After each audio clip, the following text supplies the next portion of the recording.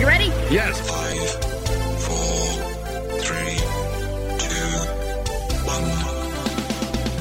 1. Welcome to Up in Your Business with Carrie McCoy, a production of flagandbanner.com. Through storytelling and conversational interviews, this weekly radio show and podcast offers listeners an insider's view into the commonalities of successful people and the ups and downs of risk-taking.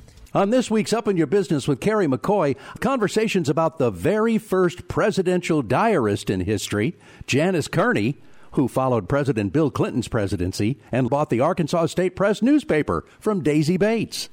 We'll also visit with history professor Edmund Davis, who will be presenting a free program coming up at Dreamland Ballroom downtown Little Rock on March 10th. That program's called The Mamba Mentality of Kobe Bryant. This is an encore presentation of Up in Your Business with Carrie McCoy. Miss Kearney is one of 18 children born in Gould, Arkansas, to Ethel and James Kearney. After graduating from Gould High, she attended the University of Arkansas in Fayetteville, earning a Bachelor of Arts degree in journalism and a master's degree in public administration. Once out of school, Janice pursued her passion for writing by purchasing a newspaper called the Arkansas State Press from Little Rock's famous African-American and civil rights activist, Daisy Bates. She published and managed the paper for 5 years until being offered a job as the Director of Minority Media Outreach for the Clinton-Gore presidential campaign. This career move began her long relationship with President Bill Clinton. After winning the election, she became part of Clinton's transition team, which led to working in the White House Media Affairs Office, which led to being appointed as the Director of Public Affairs and Communications for the U.S. Small Business Administration. Somehow, and we will find out how, in the middle of the Clinton-Gore era, Kearney became the first presidential diarist in U.S. history, chronicling President Clinton's day-to-day life until he left office. Interestingly, her diary was subpoenaed by Kenneth Starr during the Whitewater investigations and revealed no wrongdoing. And with all this insider information, it would be impossible not to author a book, which she did, entitled Conversations, William Jefferson Clinton, From Hope to Harlem. In the last decade, Kearney and her husband, Bob Nash, a former White House Director of Presidential Personnel, and son have moved back to Arkansas, where she has started the WOW Publishing Company and the nonprofit Celebrate Maya Angelou Project. It is a pleasure to welcome to the table the entrepreneur, author, historian, and first presidential diarist, Mrs. Janice Kearney. Thank you. Wow. Yeah, you sound really good. It sounds great. Thank you. It's good to be here. You're welcome. Thank you for joining me. You grew up in Gould, Arkansas. I don't even know where that is. Does anybody know where that is? Southeast Arkansas. It's about 70 miles south of here. Delta? Delta. Uh-huh. Yeah. It's about 30 miles south of Pine Bluff. Most people know where Pine Bluff is. Oh, yeah. Mm-hmm. You were one of 18, I read. Mm-hmm. Are all of your siblings successful like you? They're probably more successful. Really? We all decided what we wanted to do really early, and the blessing is that most of us are doing what we dreamed about doing. And most of my brothers ended up lawyers or judges or, something in the law. They work in the law. And a lot of that, I think, had to do with growing up down during the pre-civil rights era and experiencing some things that they really wanted to see righted. So they felt like going into the law would be a way to do that. I am the only certified writer in the family, but I was also the strangest probably, and introvert, and writing was my way of expressing myself growing up. What'd your mom and dad do? Farmers. They were sharecroppers. And for your listeners who don't know what sharecroppers are, usually very poor. That is kind of a prerequisite, but also they leased land from large farm owners and they worked the land. And basically we lived off our gardens and from the little that they would make from the land that they leased. You grew up doing hard work. Very hard work. Did your mom and dad, can they read? Are they educated? My parents were they didn't go to college, they didn't go to high school. My mother went to 8th grade. My dad went to school when he could. My dad is one of those people who lived an amazing life. He left home when he was 11. But somehow they were very intelligent, very good readers. They loved reading, and they instilled education into us very, very early. As a matter of fact, before early education became real, my father taught us all to read and write and count before we went to school, to public school, every one of us. I bet you didn't have a TV in your house. We did. We did have a little 12-inch black and white TV in our house. But were your evenings filled with y'all sitting around reading or sitting around watching? Reading, doing homework mostly, and a lot of chores. And we could watch TV on weekends usually. You just didn't have time to sit around and do nothing. No. You got your first degree in journalism, and then you re-enrolled for a master's in public administration. Why? Well, because I knew that journalism was not going to be something that paid a lot of money. It's something that I loved. So I did work in journalism, but kind of part-time. I ended up working for the state of Arkansas, and I used my journalism degree to become a public information director, public affairs director for the state of Arkansas. And I did that for about 9 years. And then in 1987 is when I left state government and went to work for Daisy Bates. So did you think when you were in school, you felt like journalism was not going to pay very much money, so you went into public administration, and were you thinking I'll go into government? Did you have that in mind? I didn't really think about going into government, but that's the jobs that were available at the time. That was in the late 70s. And so then was that in Fayetteville? No, I came back to Little Rock. I went to school in Fayetteville, but I came back to Little Rock and took the government job. And then you decided, I'm going to buy a newspaper. That's a pretty big decision. And it really didn't work like that. What happened was that a friend of mine told me that Daisy Bates needed a managing editor, and I felt like it was something in the stars or God or someone telling me, this is what you're supposed to be doing. You're not supposed to be working for government all your life, because my love has always been writing. So I went and interviewed with Daisy Bates, and I told her, I had met her when I was 16 years old, and I interviewed for a job as a clerk, just a summer clerk, and I didn't get the job because I couldn't type. Not good enough for her anyway. So when I went to see her, I told her, you did not give me that job when I was 16, and I really think you should do it now. And she did. She gave me the job as her managing editor. 3 months later, she came in and said, I'm retiring. I'm going home. She was sick. She had had lots of strokes by then, and she really couldn't talk very well. So she was going home. She retired, and she was going to sell the newspaper to somebody. She had been interviewing people, and I didn't even know what was going on. So I was just devastated because I knew I was supposed to be there. So I went home and talked to my husband and came back and said, Mrs. Bates, would you sell this newspaper to my husband and me, and we can pay you half of what you're asking, and then we pay the rest, month to month. And she allowed me to do that. So I purchased the newspaper from her own time, as they say. So did Daisy Bates not help you out much? Yes, she did. How long did she stay after she sold it to you? She stayed on for about a year. Oh, that's good. And so she helped me out a lot. But she was sickly. She was sickly. There was just so much she could do.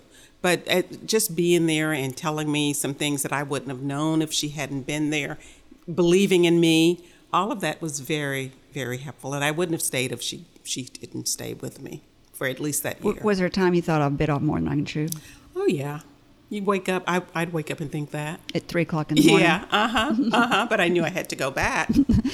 It's that 3 o'clock morning wake-up call. What am I doing? Yes, I had those. So this is a great place to take a break.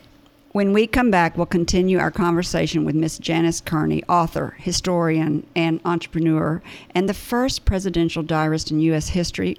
We'll dig into her life at the White House during the Clinton years, and we'll find out what she's up to now. She's still moving and shaking. The Dreamland Ballroom inside Taborian Hall, the home of Flag and Banner, has recently been featured on television and constantly has public programs scheduled, including the just-scheduled Unburied Truth program, The Mamba Mentality of Kobe Bryant. It's the other side of NBA legend Kobe Bryant, a free event at the Dreamland Ballroom on March 10th. Information on this event's available at the website, dreamlandballroom.org. You're listening to Up in Your Business with me, Carrie McCoy. I'm speaking today with Miss Janice Kearney, author, entrepreneur, historian, and first presidential diarist in U.S. history, to none other than Arkansas's favorite son, William Jefferson Clinton. You get a job offer to become the director of minority media outreach for the Clinton-Gore presidential campaign, and you've got to decide if you're going to stay with the newspaper. You've been doing it for 5 years, so you can say to yourself, "I've done it." And I think you said Daisy's moved. Mm-hmm. What was that newspaper? What was its theme? Was it local news? Was it African American news? It was local news. And of course, when she and her husband owned it in the 40s and 50s, it was specifically African American news and what was going on, not only in Arkansas, but around the country. Because they were one of the most noted newspapers in the South. So cool. And we didn't have the internet. How did they even get that kind of information? I don't know, word of mouth. I mean, there was a network. A network of newspapers, yeah. Mm-hmm. So you've decided to take this job, and you're gonna. Is Daisy still alive when you decide? Oh yeah, Daisy. Did you sell it or did you close it? No, in 1993, when I left Little Rock and went to Washington D.C., my sister took over. Oh. She ran the newspaper a few years after I'd left. So I didn't leave the newspaper completely when I took on the role as minority media coordinator. For the campaign. Right. And it wasn't it was a full-time job, but I still did the newspaper. I would leave that job and go to the newspaper and work. Hard worker. Yeah. So it wasn't until December, I think, that I decided that I was going to Washington, D.C., and people don't believe me when I tell them I was not that excited about going to Washington, D.C., because I was leaving everything I knew and what was important to me. And you're an introvert. Yes, definitely. And I heard all the stuff about Washington, D.C., and how you had to be a certain way and you had to, live up to certain things. And I just wasn't real excited about that. It was quite a transition from Arkansas to Washington, D.C., just as different from Arkansas as I'd heard. And I was very unhappy for those first few months. Did you close the paper? No, I didn't close the paper until we closed the paper in 1998, I think. And my sister she had done a great job, but it wasn't in her vein like it was in me. In 98 is about when the internet came on in 95. That was when everybody was like, newspapers are folding, and they thought it was going to be a dying industry. Of course, they found out since then it's not. Yeah, now, thank God, it's not. Mm-hmm. But yeah, she did her very, very best and did a great job, but it just wasn't in the cards. So talk about the transition team of going up there. You were on the transition team for Clinton, along with my mother-in-law, Ann McCoy, who we've had on the show. Yes. Talk about what was the first thing you did? Well, the first thing we did, I can't even really remember that first week or so because we were all getting ready for that inauguration. I know Ann has told you about that. It was work. So I recall that I did not go to the first inauguration because we were so wiped out. You didn't go to the inauguration? No. I went to the second one, but I did not because I was just so exhausted. I worked there in media affairs. I did that for just a few months before I was appointed to the Small Business Administration. And I was at Small Business Administration for 2.5 years. And when I left there, I came back as the diarist. When we come back, we'll continue our conversation with Miss Janice Kearney, entrepreneur, author, historian, and first presidential diarist in U.S. history. We will dig into her life at the White House during the Clinton years, and we'll find out what she's up to now with her WOW Publishing Company and nonprofit Celebrate Maya Project. Arkansas Flag and Banner is proud to underwrite Up in Your Business with Carrie McCoy. McCoy began this broadcast 1.5 years ago with the intention of offering a mentoring platform for those with an entrepreneurial spirit. Through candid conversation and interesting interviews with business and community-minded Arkansans, listeners gain insight into starting and running a business, the ups and downs of risk-taking, and the commonalities of successful people.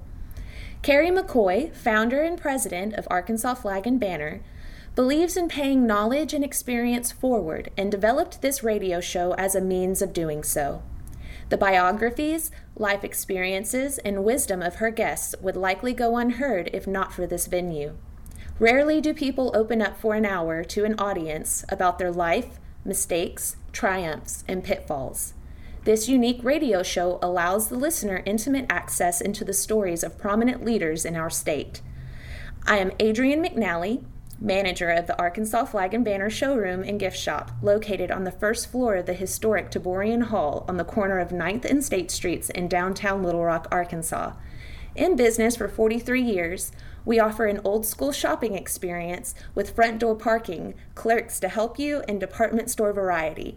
Open to the public Monday through Friday, 8 to 5:30, and Saturday, 10 to 4. You're listening to Up in Your Business with me, Carrie McCoy, and I'm speaking today with Miss Janice Kearney, author, historian, and first presidential diarist in U.S. history to none other than Arkansas's favorite son, William Jefferson Clinton. Tell us how that came to be. When I learned about his interest in hiring someone to become the presidential diarist, I was working at the U.S. Small Business Administration, and Nancy Hernreich, I don't know whether you know Nancy. I know Nancy. But Nancy called and asked, would I like to interview for that job? And I said yes. And so we went back and forth. I interviewed with it, and she gave me things that I needed to look over and ask her questions about and all of that. And of course, many people were interviewing at the same time. So I didn't think I probably would get it, but she called me in December, I think, of 1994 and told me that I had the job. So when did you interview? I interviewed in the fall, so a little bit of the fall and the winter. So it took a couple of months? Yeah, it took several months before. So you probably thought, I didn't get the job. Yeah, I really did. Did you have to come back for a second interview? Yeah, I did at least two. I maybe did three. Because there were lots of people. They were serious. Yes. So you found out, you run home, you jump up and down, you're all excited, and then you report to work. What's your first day like? My first day was just kind of learning, little things about where I'd be sitting. I sat down. I sat like 3 doors down from the president's office. So you're in the West Wing. I was in the West Wing. I spent a lot of time talking to Nancy because nobody had ever held this job. So we had to kind of create what my role would be from day to day. So we spent we may have spent about a week or so going over that and figuring it out, and how would I, talk to the president or find out what the president was doing and all of that. So it took a little while. Because now, there's a difference between being a governor and a president. Oh, yeah. He was very approachable as a governor, but when he became president, everything changed. Yes, it was different, definitely. Secret Service everywhere, and, you couldn't just go up and talk to the president whenever you wanted to, even though you worked in the White House. It just wasn't happening. Okay, so now you figured out what you're going to do. What is that? You're going to show up every day? Did you always work in the West Wing, or did you go to the East Wing when he was brushing his teeth and go, he brushed his teeth at 8 o'clock this morning. He got the newspaper at 6 o'clock. No, all of my work was either in the West Wing or when there was something official going on somewhere else. East Wing, OEOB, if he went to another agency and did something. So you were part of the entourage? Sometimes I was, yes, very often. You would have to be. Yeah. Wouldn't you? I was most of the time, but I didn't have to be because there were times when he traveled to other countries that I did not go. Oh, you didn't? No, there were times. So what happened during those times there were people that worked with him. There was one young man named Chris Inskov who was his body person. He was there wherever the president went, and he gathered all of the information that the president gathered when he traveled. Chris was part of our team, our group, so he would come back and he would sit down and share everything with me that I was not there to witness or see for myself. So I would sit down. When I'm not traveling with him, I would catch up on my diary, because the diary might be 40 pages long from one day to the next, based on what President Clinton was doing. Really? Yeah. So when he was traveling and I was not with him, I would spend that time catching up on Transcribing what you wrote. transcribing everything, because I could not use a tape recorder. Why? Because you know. Tapes, no. Yeah. So I wrote everything longhand, and I would have to come back and transfer that to my computer, which was dedicated just to my diary. Wow. Why do you think you got that job? Well, he knew me, and he knew that I was a writer, and I think that was a big part of it. He knew my family very well. He worked with several of my brothers. But the thing was that he had to feel comfortable. Whoever that was, it had to be somebody that he felt comfortable with. And I could be the fly on the wall. I think one reporter called me the White House fly on the wall. I could go to meetings and sit at the back of the room and just take notes and not, try to make anyone pay any attention to me. I didn't know the president had almost like a valet that follows him everywhere around. Right. And we actually called him Butt Boy. Butt Boy. What a nice name. And I've never heard Butt Boy's name before. What did you say his name was? Well, there were several during the White House, but the one that we worked with the longest was Chris Inskoff, who was never even heard of him. Northwest Arkansas. Arkansas. Yeah. He's a young man, I guess, with no family. At the time, no, he didn't. He didn't. Because you have to devote 24/7 to the White House. Yeah, I would imagine. Your diary was subpoenaed by Kenneth Starr during the Whitewater investigations. Were you frightened?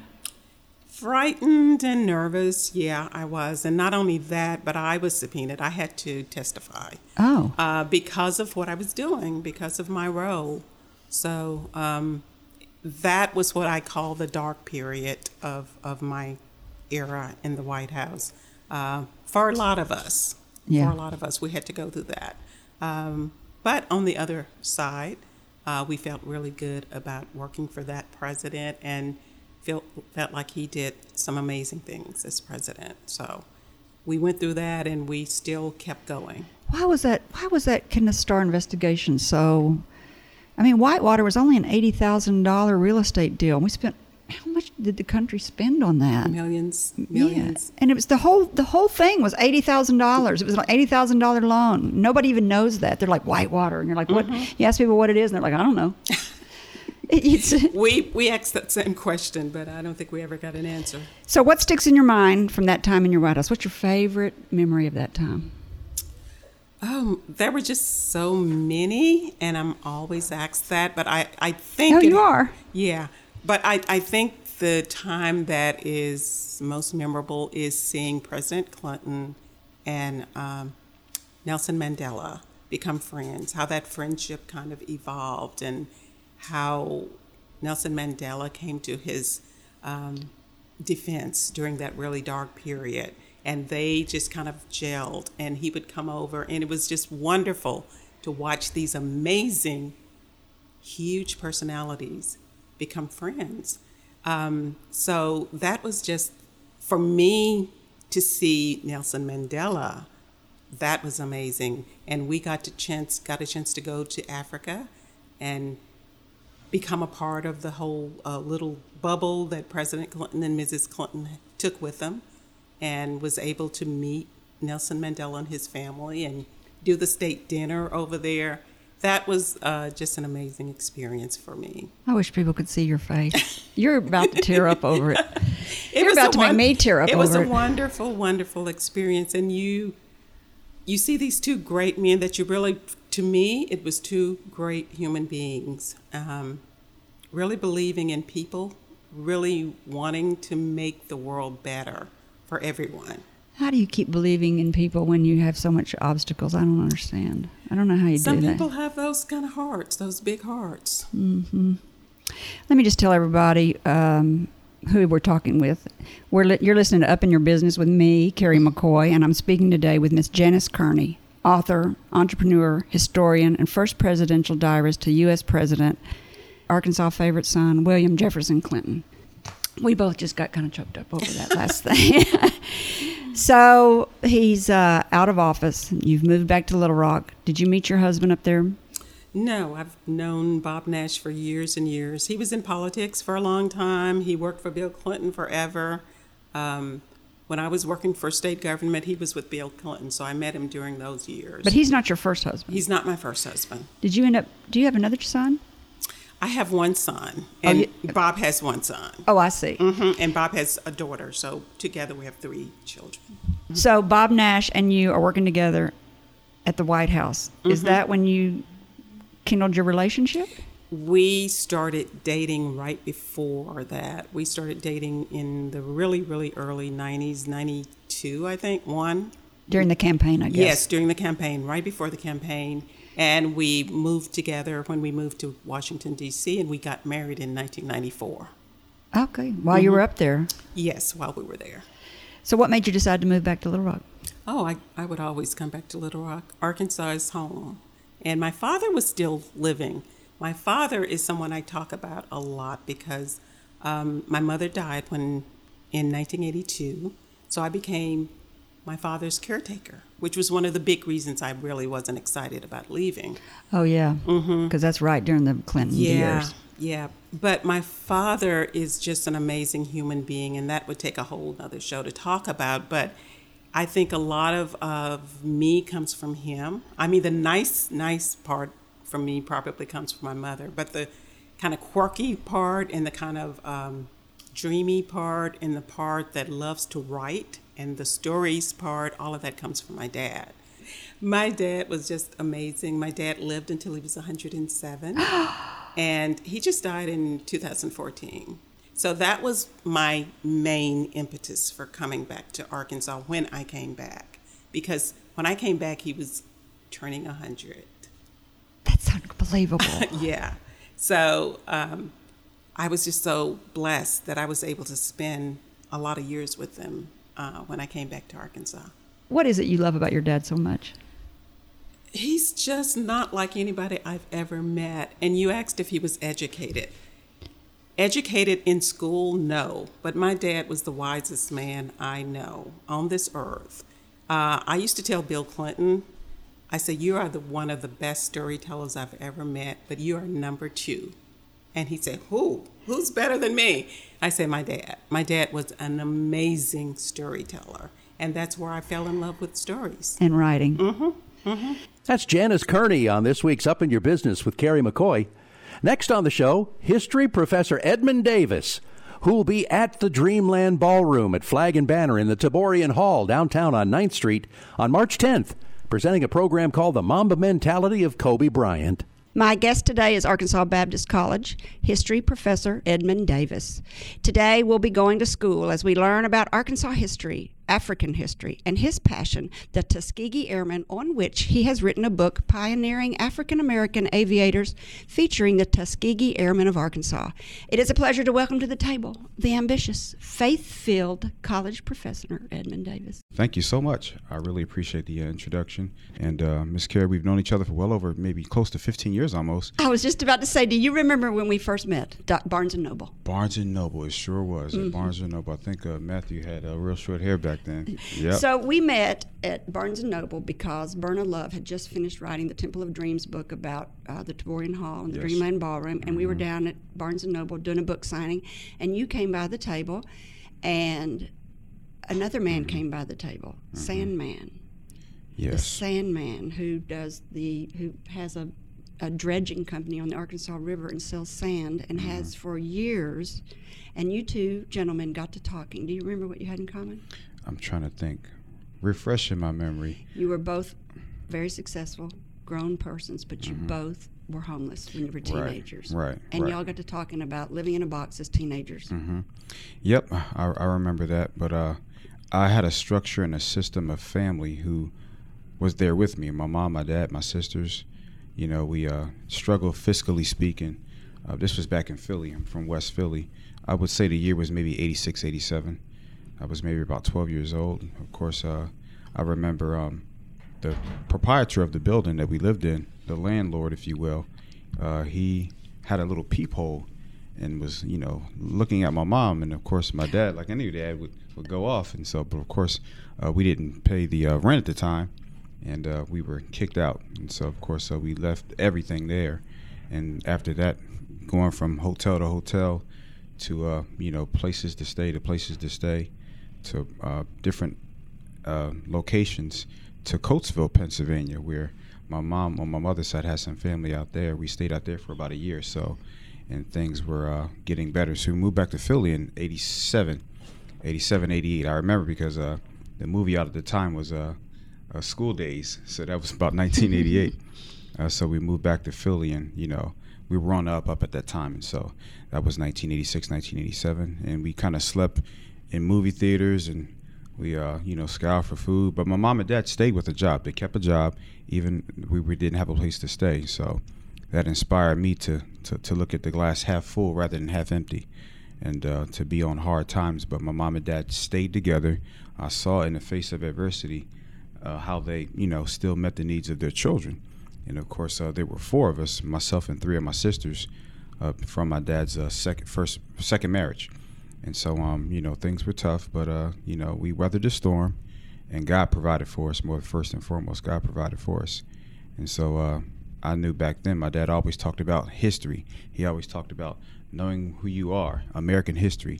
And I also think at the time, the quarterback from the Washington Redskins was Doug Williams. He was the first African-American quarterback to win a Super Bowl MVP. He started for the Redskins, and they beat John Elway and the Denver Broncos, which was a big upset. And so my dad would always tell me to know your history. And so that's how I became a historian. 20 years before I became a professor of history at Arkansas Baptist College, my dad told me in 87 to know your history. And then here we are, 2007, 2008.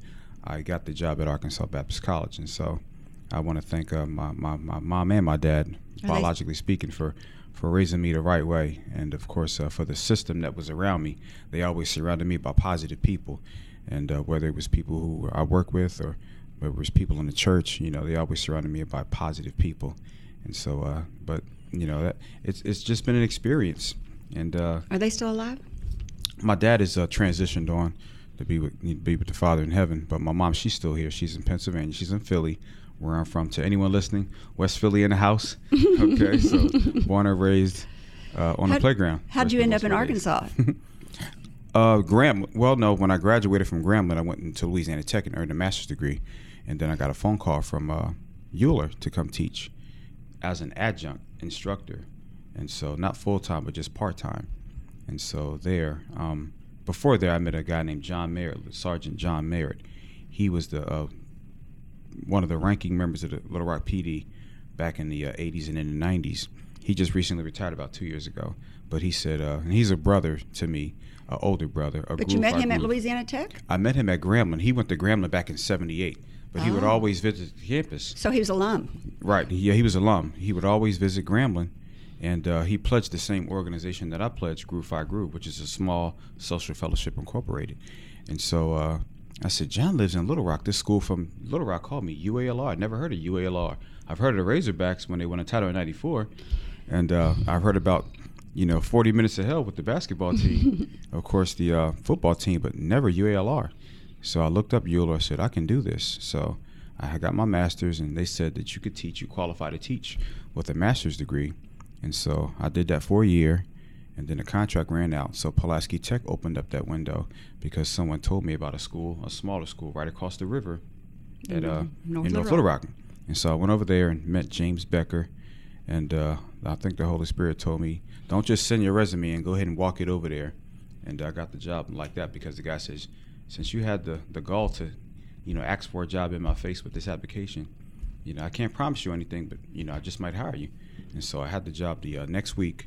And so I was 4 years professor over there at Pulaski Tech. And then Arkansas Baptist came. President Oman Fitzgerald Hill, he was president in 06 when I was at Pulaski Tech. And so I had an opportunity to teach at Baptist College the last 10 years. Now, it'll be 10 years next year. And so it's been a great transition, a great ride. But that whole time, we have to not neglect the fact that there was one special man in my life, Dr. Milton P. Crenshaw, the Tuskegee Airman. And I met him when I was teaching at Pulaski Tech. And I had a friend come visit me from Philly, Ian Grant. But to say that, me and him stopped at Philander Smith College. And I heard about this event going on at Philander. Lo and behold, I didn't know I was going to meet Dr. Milton P. Crenshaw that day. That day changed my life. Yeah. And so, of course, went on campus and ate some of the hors d'oeuvres they had around, met the president. But I saw this man. He had to be about 87 back then. His posture was just upright. When I saw him, I had to go ahead and make sure my posture was right. And he was tall. Yes. He was a tall man with great posture. Great posture, and he had this clean suit on. He had this debonair-esque feeling, like he was from a higher pedigree. So I said, "Who's this guy?" I didn't come here to look at men, but who's this guy? I came here to look and see what's going on. But again, I was attracted to this man from his presence. I'm thinking, who is this guy with this suit on? And he's got to be close to 90. Who is this guy? Everybody's around him. So by the time the dust, smoke, and cleared, I had a chance to meet him. I shook his hand, and they had already said who he was, Milton Crenshaw. And he introduced me to himself, and I shook his hand, and he had a firm handshake. And so I was very pleased with that. But even more pleased because I said, "Hey, how much would you charge Pulaski Tech to come speak to my history class?" And I was teaching 5 courses at the time. This is about 2005. I think the date was February 27, 2005. And so he says, "I don't need money. I'll do it for free. I'm not led by money. When you want me to come over there?" Love that man. Right. I was paused at that. I said, "Wow." Because most people have an honorarium, a fee they charge, and you can make good money that way. He says, "I don't chase money. I don't need money. I'll do it for free." And so I told my department chair and all the other leaders at the campus it was just supposed to be for Ed Davis's course for my class, but it turned out to be a whole campus thing, an institutional event.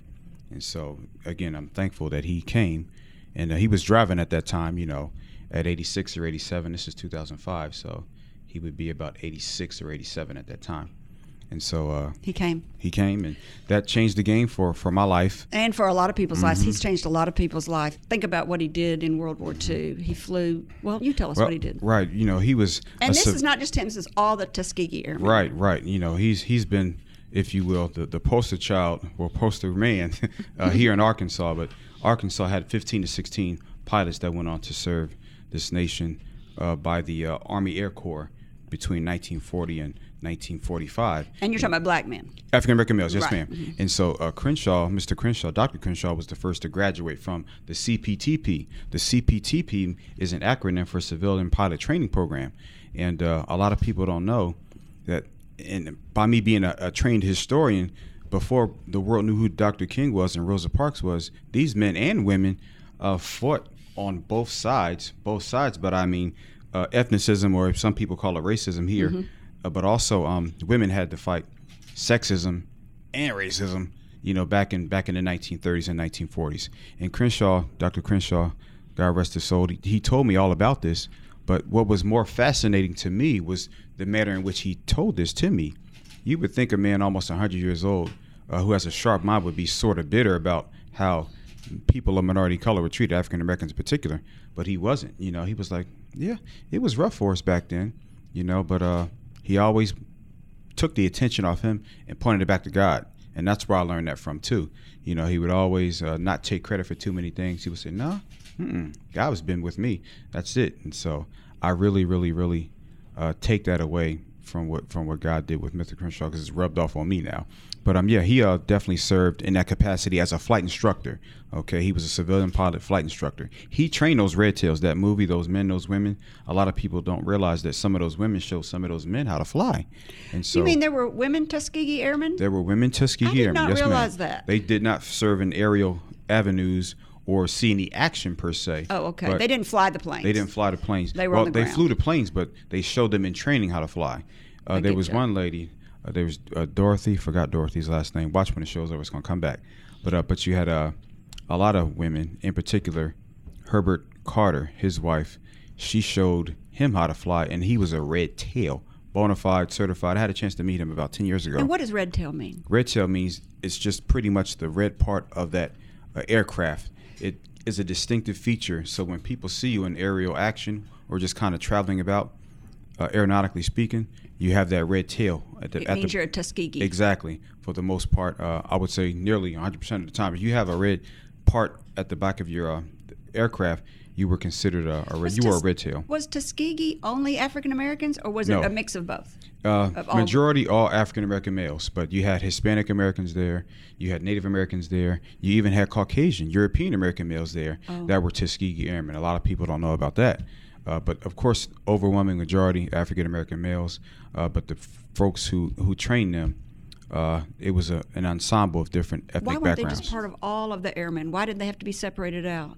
It goes back to skin color. Okay. People, fear that, and of course, That they just want to mix the races. So they were like, well, we'll make a bunch of ace flyers over here and a bunch of ace flyers over here, and we'll separate them. Their jobs were the same. Well, their jobs were the same, and going back to the assertion about women, you were considered a Tuskegee Airman if you worked in any capacity, in any avenue, any genre at Tuskegee Institute between that time frame, 1940 and 1945. So women, a lot of them were nurses.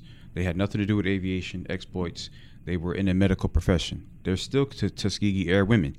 Even because they were there, they were held to the same standards as the men were. Dress code, had to go in by a certain time. People who were sanitation workers, Tuskegee Airmen still. Oh. They don't get the credit, though. Yeah. Only people that we know about the ones who flew. And the school is still in existence. Yes, ma'am. The school, Tuskegee, is now a university. In 1982, it changed from Tuskegee Institute to Tuskegee University. And somebody on Facebook reached out to me in the inbox about, did I know about the syphilis experiment? I said, yes. There was what? Of course, in 1932, for 40 years, from 1932 to 1972, men at Tuskegee were given syphilis as a medical experiment. What? And this has been all over the world many times over. I heard about it before I was an adult. But of course, It's a true story? It's a true story. Bill Clinton in 1998 made an apology to the living survivors who were in their 90s back then. And so, of course, no, they were in their 70s or 80s back then. But how did that kind of stuff get approved? I don't understand. And that's the thing, under the radar. And there's plenty of different stories, not just with African Americans, but Hispanic Americans and just different groups of people. And I think even poor white people have had. Exactly. So I saw on a documentary one time about the Tuskegee Airmen that Eleanor Roosevelt went there to visit them. Yes. And her people, her handlers said, "Don't go down there." Right. And she got in a cockpit. That is true. And she was a go-getter back in 1940. She was a rule breaker back then. She was a visionary. She was a visionary as well. And if it had not been for people like her, who knows where the Tuskegee Airmen would be? A lot of people, and you have to give credit where credit is due. She didn't have that spirit of fear. Fear is the genesis for a lot of people that don't get jobs, that are hurt, and we just have this stigma. We go by what somebody said, and sometimes it's good, but sometimes it's not. But she said, go ahead and call my president. Of course, Franklin said that's my wife. Let her do what she wants to do. And he's a good husband. Dr. Crenshaw, he was the one that actually strapped her into the seatbelt that was flown by Charles Alfred Anderson, who, of course, he was called Chief Anderson. Everybody knows he has a household name in aviation all over the world. He was from Philadelphia, Pennsylvania. So Milton strapped her in. That may have been where I was Yep. watching. It was a documentary on AET and maybe about Milton Crenshaw, and that may have been where I read that about him. Or Yes, ma'am. heard that about him. So what made you decide to write the book? I said I've been traveling around the country, especially in the South, the deep South, with some man, Mr. Crenshaw, who at the time, in his late 80s, early 90s. I was taking notes. I was a speechwriter. A lot of people don't know, for a number of speeches, and he would proof it, and really, really became a sensitive issue to me, because after being a speechwriter for so long, and he'll get up on that stage, up on that podium in front of hundreds of people. Sometimes it's a small class of fifth graders. Sometimes it's a couple of hundred people who are my age in their 40s or older. And so he would not stick with the script. I'm thinking, man, it took me a whole week to write that. And he would just start saying what he wanted to say. And so I kind of minimized my time by writing his speeches. But not just that, but just picking him up and just intimately speaking, going to his house on Ringo Street, then going to see, and God rest her soul, Mrs. Marion Torrance, his lady friend who lived on Abigail, just spending a lot of time with these classy people. I said, hey, God's telling me, you got to do something. You got to go archive this. You're a historian. Archive this. You have to tell future generations about your experience. Some may not believe you. So, of course, that's where I became, taking pictures and things like that. And so, I got this idea one day, to say, go ahead and ask him for a book. You know, how does he feel about writing a book about it? And so, of course, it was supposed to be a biography just on Crenshaw. Of course, that's not the case with this textbook. The book is an ensemble of different biographies of the people who served during World War II that are from Arkansas, and of course the women who in some cases preceded them and in some cases flew at different times from them. And so that's where it came from. And he gave me his blessings. Everybody that I've talked to, whether it was in D.C., Philly, I've interviewed pilots from World War II in California, San Antonio, Texas, Alabama, Montgomery Air Force Base. Everywhere you go, with grant money, that is, the Arkansas Black History Commission, I received grant money funds to collect all this data and to comprise it into a book. And of course, I told them in 2007, you know, Lord is my witness, I'm going to go ahead and get this project done. Mm-hmm. I'm speaking today with educator, author, historian, survivor, Edmund Davis, history professor at Arkansas Baptist College in Little Rock, Arkansas. Tell us again, you became a teacher because your dad talked about being a historian, but that doesn't really mean you have to be a teacher. Right, why did you pick teaching? Well, when I was at Grambling State University, national champs in football and great nursing program, you know, it grew on me because when I was a freshman, coming from the East Coast to the South, I was a double major with biology and chemistry, and me and biology were okay, but me and chemistry didn't have a good relationship at all. But I was academic All-American my first year, and so I ran track and did all those things, but I was the president of the history club for an extended time. It was 2 years, and we won a national quiz bowl, me and the team. And so, but to say all that, my dad said 10 years before I went to Grambling, know your history. But then when I got to Grambling, it pretty much confirmed what I was supposed to do, which was 20 years now, 17 years in the classroom. It just confirms what I love and what my passion has always been, and that's American history, it's world history, you know, it's women's history, it's African American history, it's radio history, it's food history, yum yum. You know, it's just been those types of things. Because my dad was a master chef, and you know, I'm not a chef at all. I can cook a little bit, but you'd have to talk to Monica about that. So why did you decide to be a teacher of history? Right, because it was from that switch from biology and chemistry to history. You know, I said, you know what, I can do this. People would always on campus ask me to talk about different things, especially things that were civil rights related or human rights elevated or things that were relevant to the news stories. I had always been a big proponent of watching not social media. This is before social media was out, but watching the news. Again, going back to my dad, he would always talk about know your history. And so he planted those seeds in the 80s, but in the 90s in college, you know, it resonated. And of course, 2000, 2001, I became a graduate assistant at Louisiana Tech University, go Bulldogs. And so it's stuck with me ever since. And of course, I got the call from UALR to come up. And that's been 15 years. I've been here the whole time. You must like it in Arkansas. Right. I tried to run, you know, but... Can't get away once you get here. I'm telling you, it sucks you in. Exactly. So when people take your course, what is it you want them to walk away with? With the knowledge of... And I'm really a content-driven kind of guy. Content, I mean, who, what, when, where, why, and how. I always tell people to take good notes.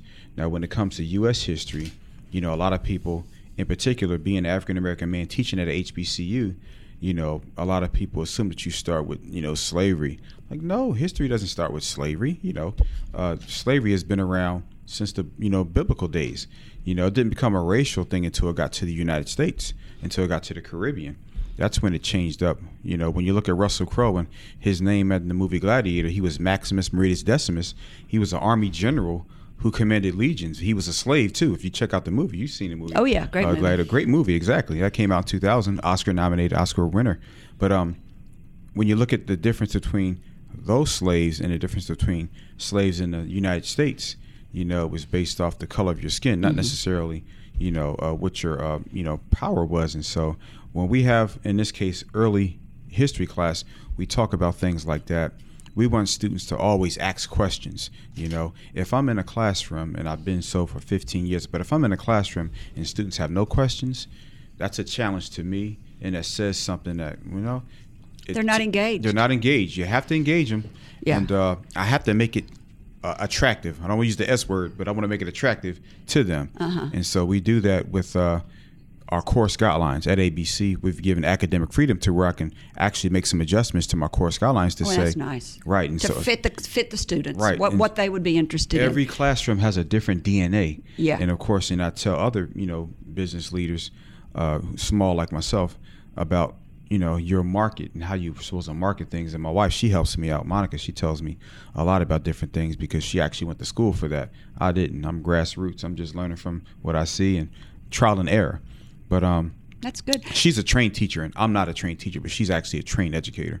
You recently were the facilitator and a program coordinator for a pilot program at Covenant Keepers Charter School called Respondability. I love that. Targeting 6th and 8th grade students to help them understand how to respond to law enforcement in the 21st century. Respondability, the root word for that is responsibility. And, it was given to me in 2014. I was laying in the bed one day, and this term, responsibility, came out of nowhere. I'm like, responsibility, God, what are you talking? Respondability.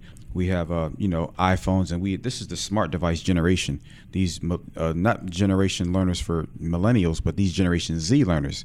So I said, okay, let's make it attractive. Let's make it relevant to them. Respondability. I have the ability to respond responsibly to law enforcement and authorities. No. Anything you do, somebody's recording when you think they're not recording it, whether you're a cop or a civilian or a citizen. We create different phases of this program. Everywhere I go, I invite officers, federal, state, campus security, apartment security, mall security to come in and to be a part of the program. You have a theme throughout today's show about responsibility, about how much you loved Milton Crenshaw and how he took responsibility for his life and never blamed anybody, loved his life and always gave credit to other people. Yes, ma'am.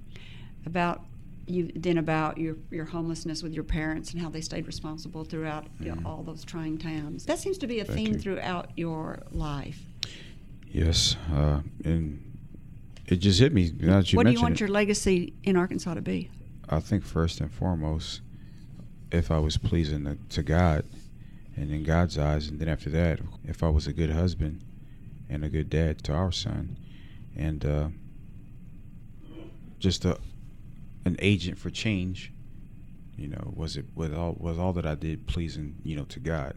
Yes, You're ma'am. very community-minded. I love Yes, that. ma'am. I got you a gift, too, that you're going to love. It's a desk set. And I should have gotten you one for Philly, putting your flag Philly. But it's a desk set with the U.S. flag, the Arkansas flag, and the Christian flag, because I know how devout you are. Yes, ma'am. Thank you so much. I never talk to you that you don't praise the Lord in some way or another. Thank you It's so very much. refreshing. I'm Carrie McCoy, and I'll see you next time on Up in Your Business. Until then, be brave and keep it up. You've been listening to Up in Your Business with Carrie McCoy.